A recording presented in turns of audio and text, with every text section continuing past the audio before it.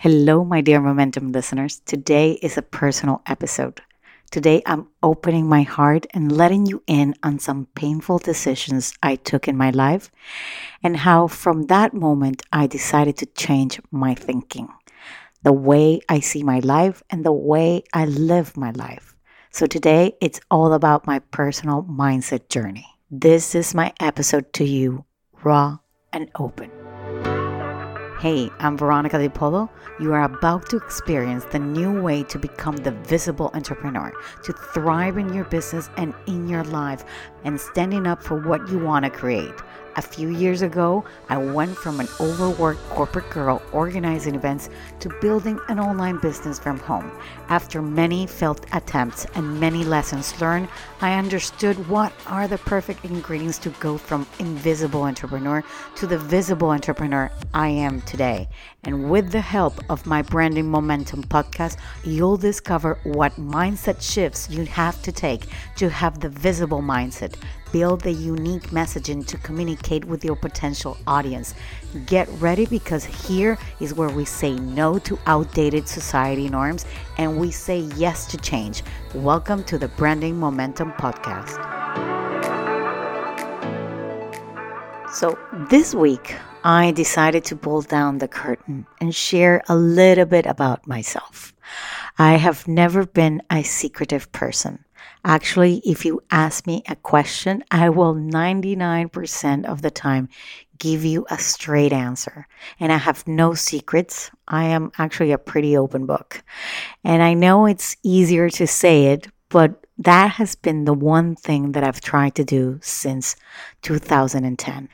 Before 2010, I was very fearful of everything. I was fearful of planes and cars, and I was a jealous person with my partners and with my friends. I was insecure with my body, with my skills. I was opinionated about almost everything except religion and politics. I lived in a society of judgment, and I lived in a society that expected something from me. And I honestly felt the pressure.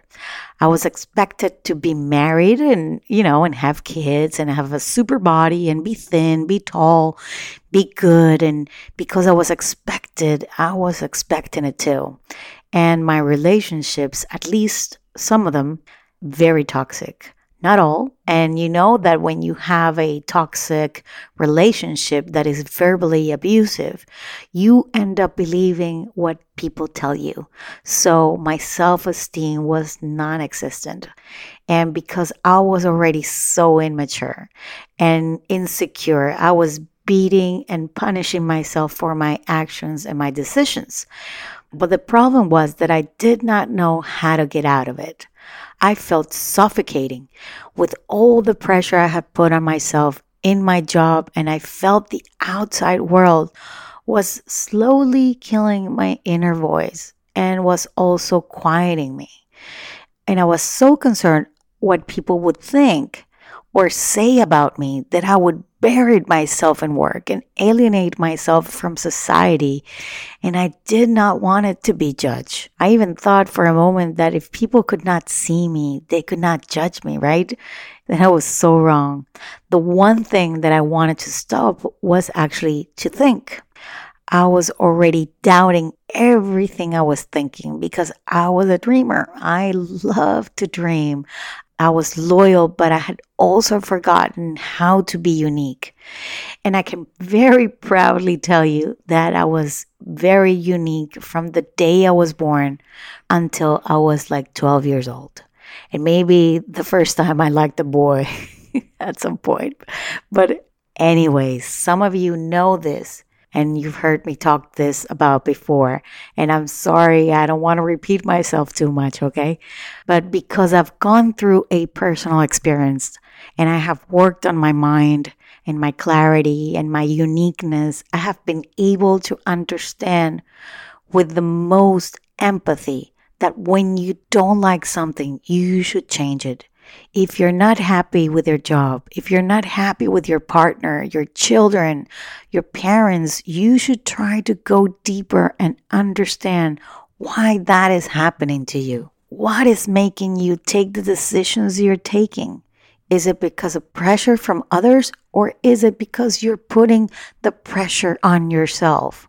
Or are you taking decisions because you know it is right with you? I have seen many entrepreneurs put a bandage on their emotions and be afraid to go deeper on their thoughts. Some feel that they have all figured it out, and maybe they do. But if you don't, if you need to give yourself the chance to really uncover what makes the person you are, going below the surface, it can be painful. But going below the surface can also mean mental freedom to have clarity. And after all this, I know you might be thinking, why are you telling me all this?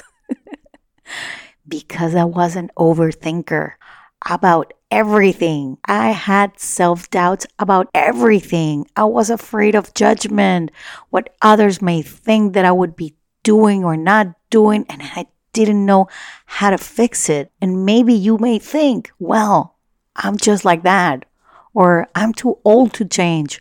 I don't have time to change. And believe me, yes, you can.